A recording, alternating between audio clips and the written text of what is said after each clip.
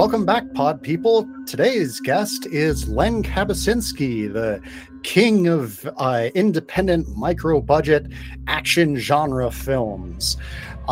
In a career spanning at least 17 years, he's made over a dozen movies, from his first film Swamp Zombies to his most recent film Pact of Vengeance, available now on patreon.com/killerwolffilms, which released July 1st, 2022, and is currently exclusively on Patreon as of the recording of this, although by the time you listen to it, it might have been picked up by a distributor. Let's see. So, Len, is it okay if I call you Len? That's perfect, yeah. Great. So, Len, in Pact of Vengeance, you directed a wide variety of people with like interesting and diverse backgrounds. You've got the actor musician John Micklethor, the adult actress turned more mainstream actress Lisa Neild. You've got professional wrestlers Pretty Peter Avalon and Diamante, and you've got martial artists such as yourself and the late great Leo Fong. And so what I'm curious about is, when you're directing people with all of those different backgrounds, either in other forms of action or not in any form of action at all, what do you need to do differently to get the sort of performances that you want out of them in those different action scenes? Well, first off, thanks, Thomas, for having me on and thinking of my works. I appreciate it, man. Thank you very much. But in terms of, I've used wrestlers, independent wrestlers, professional wrestlers, and by the difference, I mean, they're all professional wrestlers, you know what I mean? Whether they're doing shows in somebody's garage or not, it seems like these days. But I've worked with guys from WWE or AEW, obviously, all kinds of different federations and stuff through the years. And martial artists, of course, it's very easy for me normally to put my friends involved and have a lot of martial arts experience and things like that. So the primary reason I use guys like that, especially for action scenes, is because they know how to fall generally. And we're not talking about stuntmen coming in from Hollywood.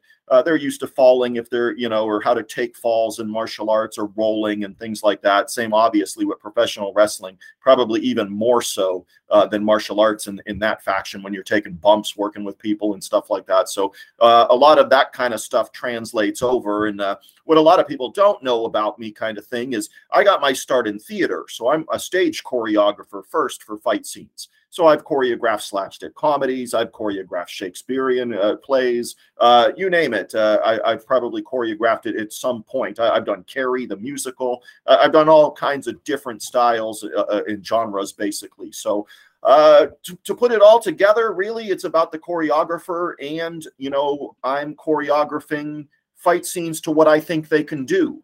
If the great Leo Fong, I miss you, buddy. If Leo Fong can't do a spinning back kick, I'm not going to give him a spinning back kick at 93 years old. I'm going to give him something I feel he can have success with in a fight scene. And a lot of times, Leo had more of a boxing background to start.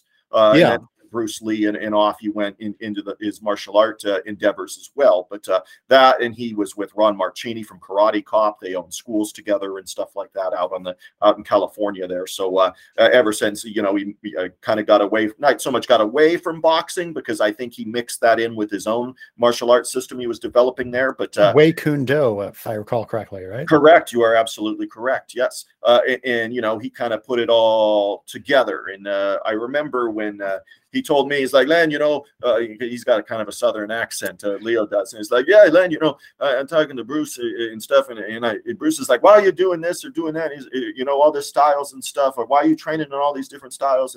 And Leo was like, well, Bruce, I'm looking for the ultimate, man. And Bruce Lee had told him, he pointed to Leo's chest and he said, the ultimate's in you. Not all these other things you're trying to grab onto to see if it develops you, but it's in you to start. And that kind of, I know why he told me that, because, Leo is the quintessential independent filmmaker, if not, maybe not micro budget filmmaker, but from the 70s. In the 70s, you couldn't make a movie for $30,000 or anything like that. I mean, not really. You had to buy film.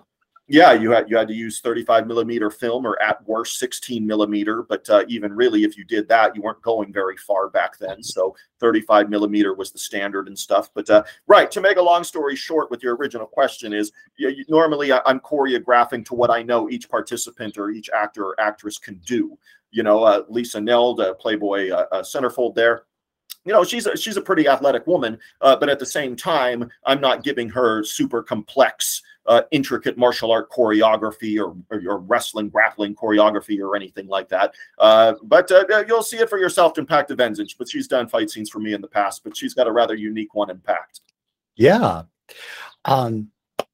Which I have already seen, and I advocate that my listeners also go check it out.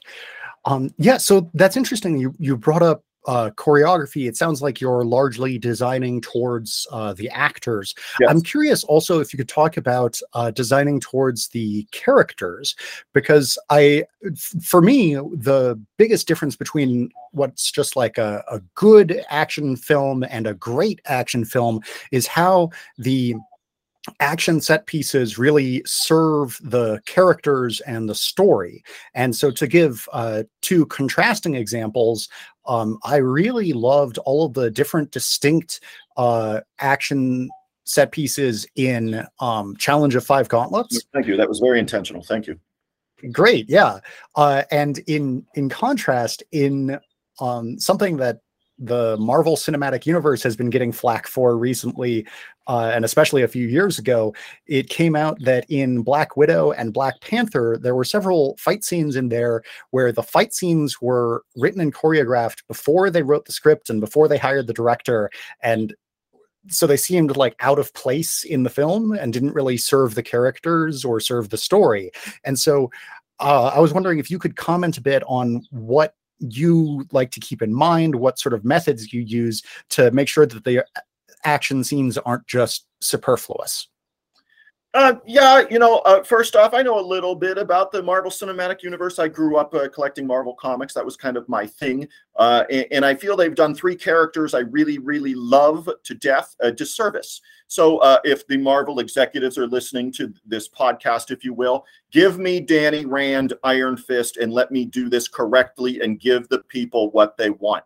So I'm positive I can do this. So give me the budget, and please give me Danny Rand from Iron Fist, and I will correct that travesty that it was on Netflix. Sorry if you liked it, people, but I thought it was very, very, very pedestrian at best. Also, Johnny Blaze, give me Ghost Rider. I've ridden motorcycles my whole life, things like that. I feel they did it a disservice. I know everybody loves Nick Cage. I do too, but he's too old to play Ghost Rider and things like that. Give me the story of Ghost Rider, and I'll put back in the more of that origin tale that I feel they kind of missed the boat on maybe a little bit in those movies and stuff like that. But those are two for sure. And I'll just throw in one because I'm always advocating for this to be a movie. But now with the way that these films go, I'm not so sure I would want it unless somebody like me does it, or somebody with a history of kind of B action, give them a budget. ROM Space Knight is something I always wanted to see. I feel I can really do that justice. So Iron Fist, ROM, Ghost Rider, those are the three I would pick. And I know people thinking of me think, well, he would pick Shang-Chi or something like that. Well, no, Iron Fist is my martial art guy, you know what I mean? But the other ones I would pick are ROM Space Knight, and I'm sure I would put some martial arts in that film as well. But Ghost Rider. But yeah, in terms of putting and choreographing, again, you got to choreograph to what the actor's abilities are. But when you're writing a character, like you mentioned in Gauntlets, everything was very calculated what we did. There's a fight scene where I got a permit and I fight this ninja character on the beach. So naturally, we want to make sure she has the proper weapon. That's a ninja katana blade and stuff like that. So that's stuff we think about. People might not think so because they're used to being introduced to Len by, my early films that, have a lot to be desired kind of thing. But, that doesn't mean we didn't think about stuff back then. We just couldn't pull it off maybe, and maybe I still can't. But we definitely thought about it as we were doing films like that. The ninjutsu character, we knew what kind of strikes and punches she would do in that character in Challenge of Five Gauntlets. The guy from South Africa that has the Avenging Force white mask on that he fights in the woods kind of thing. all those moves and stuff like that. It's all that stuff was calculated in choreography. You can really see the difference in Challenger 5 Gauntlets when I fight the character played by Tim O'Hearn, who plays the Scot, where he's in the lumber yard and stuff like that. And his character is just meant to be a big brawler type person. And that was very conscious in the choreography, where my character of Kane goes in with a lot of high flying choreography, martial art type stuff, but he's really wrestling this brawling wrestler guy. So yeah, it very much makes up the character. But something I've really tried to do in the past couple years, it's a few years now. I can't believe it's been going on 6 years since Blood Prism, a movie I did, Blood Prism, which is not an action movie, not a martial art movie, but you mentioned choreography fitting characters and that kind of development. But I also think lighting can do that. And in the movie Blood Prism, I really tried to make the Giallo lighting its own character in the movie kind of thing when it happens. And whether I'm successful at that or not, that's up to the viewers. But I think all those things can really go a long ways in terms of putting those characters where you want them to be in your story and in your direction.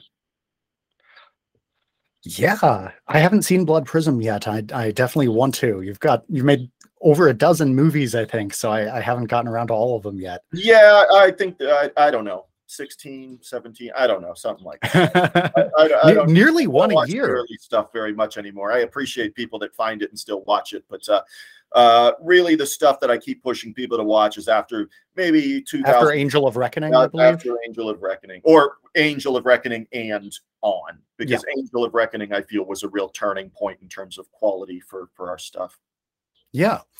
So speaking of your history with micro budget filmmaking and more broadly, there's a long grand history of independent filmmaking on very low budgets like this, from the early days of John Waters and Ed Wood, where John Waters got around that 35 millimeter film being expensive limitation by stealing some 35 millimeter film from someone who could afford it, all the way to the invention of the VHS with Sledgehammer in 1983.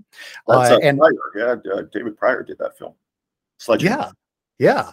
And then more recently, films like Tangerine, released in 2015, which was shot on an iPhone, and films like Host, released in 2020, which was filmed over a video call like this. And then other films like Corona Zombies, also released in 2020, which was made by just a bit of filming, mostly in somebody's house, and then using other footage from older films that they purchased the rights to. It seems like independent filmmaking is more accessible from a technological and financial perspective than ever. And as I believe your early films were shot on video. Is that right? Yes. Swamp Zombies was the only one shot on non-24p, and then the rest of them were all 24p type cameras. Swamp Zombies, I still have the camera. It's the Canon GL2. Even for back then, it was not a high definition camera, but a nice camera for back then, just not a nice camera to like shoot films on and stuff like that. But for just a prosumer camera and stuff, I thought the GL2 was fine. But after that, we went to the DVX 100A, which I thought, for what it was, actually had a decent film look quality to it. I bought it off of a biker dude that was shooting documentaries for the Discovery Channel, and he said, "Hey, you give me $1,000 for this DVX 100A." I said, "Sure." And then Curse of the Wolf, Fist of the Vampire, Wendigo, Bound by Blood. There was tons of films I did that I shot on the DVX 100A, and Warriors of the Apocalypse, or much better re-released as Apocalypse Female Warriors. That was split between the DVX 100A and the HVX 2000 or whatever they called it, the HD version there. So but then, going into Angel of Reckoning, it's still video. We used the Canon G20, which I thought was a really nice looking, versatile camera. Again, we don't have the interchangeable lenses and stuff on a camera like that, but it still had some depth of field. You just had to be creative with your zooms and how the distance you are from your subject from the background, all that kind of stuff. And I feel we pulled some good tricks with the G20 on Angel of Reckoning. And I have a G21, which I didn't even use on any of the films, I don't believe. So, but the last few films, the Canon, oh shit, what is it? It's an HD camera. We filmed Gauntlets on it. We filmed Hellcat's Revenge 2 on it. Swamp Zombies 2 was filmed on it. The name of the camera escapes me, but yeah, it's one of the Canon interchangeable lenses. We went in with 35 millimeter, 85 millimeter, and 24 millimeter lenses. But Pact of Vengeance was the first time we used a 4K camera. We used the Blackmagic, Pocket Blackmagic camera. And again, same amount of lenses, a 24, a 35, and an 85. And yeah, in 4K, it was an experience for sure. But the first film I did in 4K was actually Pact of Vengeance. Cool. C100 is the Canon I'm thinking of. I'm sorry. The Canon C100. C100 is what Swamp Zombies 2, Challenger 5 Gauntlets, and Hellcat's Revenge 2 were all shot on the Canon C100. All right. Thank you. I'll definitely look into those cameras. That's really interesting. The Canon C100 is HD, but you're not going to get 4K. And the way things are going now, there's 6K cameras out there, for God's sake. I mean, you know what I mean? The C100 is going to go by the wayside quickly, but it does look good. But at the same time, if I had to give advice to somebody, look into the 4K and 6K stuff now. If it's got interchangeable lenses, that's the way you should probably go. Yeah, looks like Blackmagic has released a 6K version of that very camera. So, yep. All right. So, what do you think is coming next in the field of low budget filmmaking, aside from using 6K cameras? If I had to guess, it's probably a continuation of some kind of digital revolution in terms of like special effects and stuff. I know in the horror community, nobody wants to see a lot of digital effects and stuff, but sometimes it's a necessity. You can't really get around it. The same in action movies. I think what it's going to have is the lower budgeted we go. I mean, for action movies, how many explosions in a low budget action movie did they call in a pyrotechnician, bring in 5,000 worth of explosives, pay him $2,500 just to blow one thing up? How many low budget, micro budget people do that? Not very many. You're getting a stock footage or you're doing a digital effect. And I think the digital effects, if I had to pick, are something that is going to improve in terms of quality for micro budget filmmakers, just like cameras have done. You know, we're not filming on super VHS. We're not Killer Nerd anymore, and you know, that kind of thing. So yeah, I think if I had to pick something I think will improve drastically over the next 5 years, it's probably access to true good digital effects work. Okay, interesting, neat. Yeah, I'll keep that in mind as well. Aside from you, the other micro budget action film studio that I pay a lot of attention to is Wakaliwood. Have you heard of these guys? I have not, but I just did from you. So continue. Oh man. Okay. So I definitely recommend checking them out. They're started by one guy, and then like the few people that he's taught and, you know, got to help him out. They're based out of Wakaliga, Uganda, and they make action films and things in a variety of genres, but typically more like grounded action or drama. And they the sort of probably their most famous tagline is "Everyone in Uganda knows Kung Fu." Oh, sure. And they make extremely low budget. Like I'm not actually sure these days what people mean when they say micro budget, but like the budget for their first film was $80. Yeah. Yeah. I mean, that would fall micro budget to me. When you talk micro budget, we're talking $0 to up to, I would say, probably anything less than six figures is probably more micro budget cinema. Okay. You get up and above $100,000, you know, yeah. I would say that's more of a B movie, low budget movie. Anything from $100,000 to maybe $5 or $6 million would still be a low budget film. But really anything under six figures, I would say, is like micro budget cinema. Okay. Yeah, I definitely recommend checking out Wakaliwood stuff. Their first film is available for free on their YouTube channel. It's Who Killed Captain Alex? And it's one of my favorite action movies of all time. They do an amazing job with just one camera, no budget, and just some really dedicated people who know kung fu.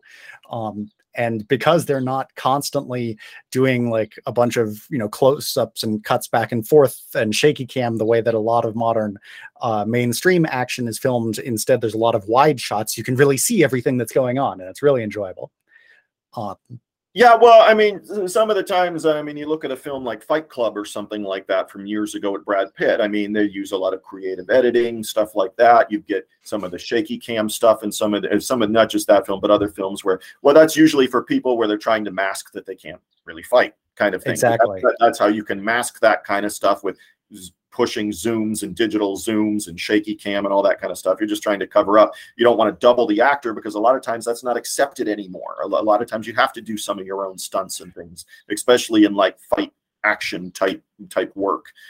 It's just too poor looking. I mean, look at some of the shitty Steven Seagal movies on video when he's double. I mean, you can clearly oh my gosh, clearly that's a drinking game right there. Pick up one video Seagal film from the last, say, 15 years and have a shot every time he's doubled in a fight scene. So, oh man, just a low proof alcohol probably if you try that, because you will be dead by the end of the so, use common sense there, people.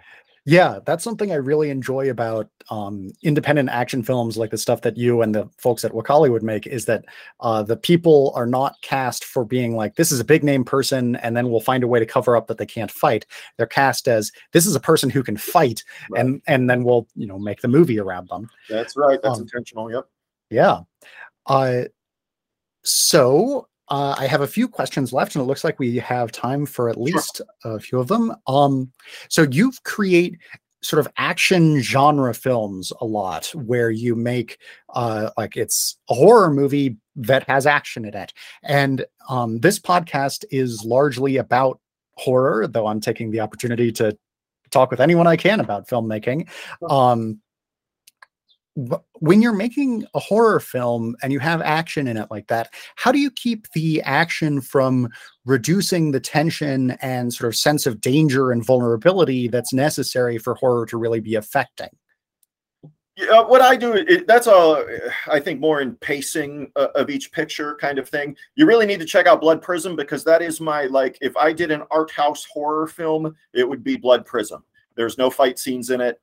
It's all lighting, and really in Blood Prism, because there isn't fight scenes to pace the picture. What paces the picture? What are those high spots? Are like gore scenes, death scenes, special effects, practical special effects. There is no digital in Blood Prism at all. So, those scenes, the nudity elements and stuff in a picture like that, which Blood Prism is very heavy on, those kinds of things are pacing in place of action fight scenes that I would do in an action style picture. Okay. I think that's what you really have to do, is mold and pace things. And that is something I'm very aware of in editing and stuff. I want something to happen in an action film every 7 or 8 minutes. I don't care if it's a nude scene. I don't care if it's a fight scene. It's got to be something that gets your attention going, and it's just not endless talking. I've seen I watch a lot of Tubi TV, because their library's massive and they do a lot of low budget work or acquisitions. But man, some of the shit is just so flippin' boring. There's been a lot of boring stuff, and I thought, man, so I hope if people are diving into my works, they really think about something like that. If it's one thing I'd like to, people to see my works and say, well, it's not boring, at least, a kind of thing. And I'm very cognizant about, every X number of minutes, I want something happening to pace everything along. But in terms of true horror, I think action and zombies kind of lend themselves together there in terms of an action picture. There's not too many zombie drama films that I think would really mesh well with like crazy fight scenes and stuff like that. But something like Swamp Zombies and stuff, or Swamp Zombies 2 especially, where we get into more comic book looking lighting. I mean, Swamp Zombies 2, if you've ever seen it, in my opinion, I think we did a good job with that kind of stuff, because I feel like it looks like a comic book kind of thing. And we were really cognizant about the old EC comics and things like that. I know the writer of the film, Mr. Wallen there, was really into EC comics and wanted Swamp Zombies 2 to have that kind of look. So, and it goes back to what I was saying, you're developing lighting with, fight scenes and things like that to create characters and things. Yeah, I noticed some of the comic book inspired things, including in I think it was Pact of Vengeance, where there were sort of split screen effects going on that reminded me of Ang Lee's Hulk movie, where it looked like you were imitating the structure of comic book panels, which I thought was really cool. Yeah, with Pact of Vengeance, what we did there was, this is long before even filming began, and I'm talking to editor Steven Steinbacher, who also shot the picture. A lot of times that's what I try to do, is have my photographer also be the editor if they have those skills. It's a nice mix to have, because then they're on set filming everything, so they see it, and then when they get to the editing room, they know what they've done because they've shot it, kind of thing. So a continuous vision. Yeah, and long before Pact started filming, I said to Steven, I was like, Steven, I really want this. The story I'm going to give you is a very 80s simple story picture, much like a Death Wish 3 would be, or something like that. Crazy. Annihilators, probably more of an influence on me, the 1986 film with Christopher Plummer, The Annihilators. But I was going to say, yeah, Pact of Vengeance did reminded me, the two movies that came to mind when I was watching it were Annihilators and The Expendables. Annihilators definitely was a heavy, I would say, influence on it. Without, the story itself isn't too much like it overall, but it's that beat up the neighborhood, round a group together kind of thing, and take out some punks kind of thing. So that's there, yeah, it's kind of.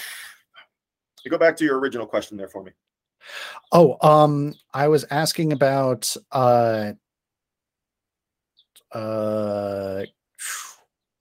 Oh, I know where I was going with that thought, actually. Go. Right, with Annihilators and stuff like that we mentioned, I had told Steven the story is going to be right out of an 80s picture like those. But I really want the look of the picture to be like Tony Scott's Domino, which is in the 2000s there, or maybe 2004, 2005. The look of the picture I wanted to be more modern looking, with the story being an 80s picture kind of thing. So that's what we tried to accomplish there, and what Steven did, and I think he did a really great job at creating that feel for this picture. Yeah. So you've been making about one movie a year for 17 years. What's next? Are we looking for a sequel to Pact of Vengeance? It seemed like it was sort of setting that up. We have talked about it. I have talked to John Mickle-Thor just a couple days ago about it. As you know, we've lost Leo Fong, but yes. I had talked to John, and he was interested in taking Leo's spot kind of as the commander of the Obliterators and the Pact of Vengeance kind of ongoing thing if it happens. But it really depends on budgetary things too. It really does. The days of me working overtime at nursing homes trying to fund my pictures for like $8,000 and stuff, those days have to be gone. I think we can get a budget of 50,000 or something like that, which still isn't. We had a budget of almost 40. I raised close to 30, I think, for Pact, but then I put in 10 of my own. But now with things, I don't know. We'd have to be able to say we can raise a budget. But on the flip side of that, we're trying to sign the film with some different distributors. Pact is still undergoing some audio work now, so who knows where that's going to fall. I'm hoping it'll be done here within a few weeks here, but we'll see what happens. But because I haven't even sent it to distributors yet until it's at its absolute best. I don't want a distributor to come back to me and say, well, the audio's not mixed here or something. Okay. Okay. Well, I knew that and I didn't do it, kind of thing. You know what I'm saying? So yeah. That's supposedly being done. So hopefully a few weeks, and then the minute that's ready, off it goes to distributors. And hopefully it's something I would like to get in with Tubi somehow. I know Tubi is slapping a Tubi original stuff on some of their films. I could see Pact of Vengeance being marketed as like a Tubi original. I think it fits very well with what they're trying to do in the horror bracket with some of their shitty shark movies and things that they've slapped the Tubi original on. And I could see Pact fitting in nicely in the action category as like a Tubi original. But I know somebody from Crackle TV was interested in it and things like that. But I really want to get the movie sounding its best. It's going to play a couple film festivals in August here, and we'll see what happens. But as of what's next, I would, it's kind of one of those things where if a distributor signs it and then wants me, if they want to produce a sequel and say, Len, we'll give you X amount, here you go. Here's a producer for you that will make these phone calls and, show up in Arizona, Len. They got a set for you. And I really want to work with a producer from out there, which gets the things going for me so I can focus more on story and direction and things like that. But obviously I drop everything and do that if somebody's going to produce Pact of Vengeance, a sequel to it. If not, I will probably backtrack and do something more low key. I was co-writing a script called Demoniac, which I wouldn't have to have a humongous budget to film. So maybe I go back to my really micro budget roots there and do that instead. But we'll see. That's set in the world of like live theater and stuff, which I know a little bit about. But it's kind of a ghost haunting demon kind of movie there. So, but that's something I could film on a relatively low budget. I couldn't do it for like 5,000, but I could do it on a much smaller scale kind of thing. 15,000, 20,000. I could probably get Demoniac looking pretty good. But cool. Pact of Vengeance, a sequel, I would need a larger budget for. Yeah, Demoniac sounds interesting. The premise that you just described reminds me of Dario Argento's Opera. Yes, it won't be. It doesn't have influence of that, but yet that world that it's set in is kind of similar. Yes. Yeah, cool. And that I like opera, but I don't like its soundtrack at all because it strangely doesn't use opera. It's just this not very good rock and roll. But speaking of better rock and roll, do you think you could get the original song from Pact of Vengeance that John Micklethor wrote? Could we get that on Spotify or YouTube or someplace so that I could listen to it? It might be on there already. It might be on YouTube. I don't know. I'd have to ask Ted, who co-wrote that song with Thor. He's in Pact of Vengeance as a character as well. He's cool. The black light drug den sequences and stuff. He's got like a biker vest on. He's kind of a tall, thin guy. But Ted co-wrote that. And he's actually, I believe, the bassist for Thor when he tours in the U.S. here. So we had some of Thor's, along with John Leibel. I'm sorry if I pronounced that wrong, John. But John did some of the music on the soundtrack. He wrote the song in the pool hall, the rock song that's playing when Peter Avalon's fighting and stuff like that in that scene. So yeah, we had some of Thor's bandmates in the film doing some songs. Thor did some songs. His songs, Bounty Hunter. I'm sorry, Bounty Tracker is a really cool movie with Lorenzo Lamas and Matthias Hughes from 1993. Go check it out. Bounty Hunter is the song by Thor that plays right at the beginning of the movie, kind of thing. So, and then he has another song, We Will Fight Forever. Those two songs are on his new album Alliance, which just came out not too long ago, a couple months ago or so. Okay, cool. And then I was going to ask you to just talk about Liu Fong for a long time, but I don't think we have time for that. So instead, my last question, have you played any role-playing games like Dungeons and Dragons, things like that? Yeah, when I was younger, my cousin was really into it. So when I had somebody to hang out with that did those kinds of things, I enjoyed it. I was more an Atari 2600 guy. And then when my brother, with his first Holy Communion money, bought an original NES or whatever they call the first Nintendo system there, kind of where you blew on the cartridges and stuck. Yeah. Nintendo Entertainment System. Yeah. We did all that stuff, and then Sega and stuff. We were all into that, playing the Joe Montana football games and things. The Streets of Rage 2 was one of our favorite games to play. So instead of more role-playing stuff, I was definitely more into like video game play back then, kind of thing. So long time ago. I still got my Atari 2600. So. Okay. All right. All right, then in that case, I sort of predict the answer to this next question will be no, but I myself am a game designer. I've released several games, and my next one, which you can see the poster for in the background here, is Fear of the Unknown.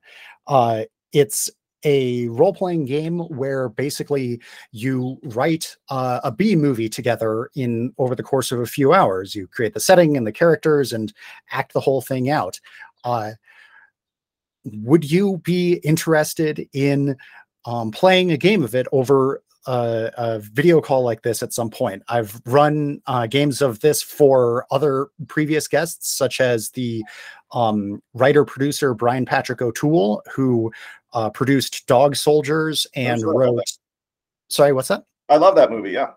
Yeah, he produced Dog Soldiers, and he wrote Evolution and Basement Jack, which are on the Amazon Prime Video, and a few other things. And so you were talking about wanting to get in contact with producers. I could probably introduce the two of you.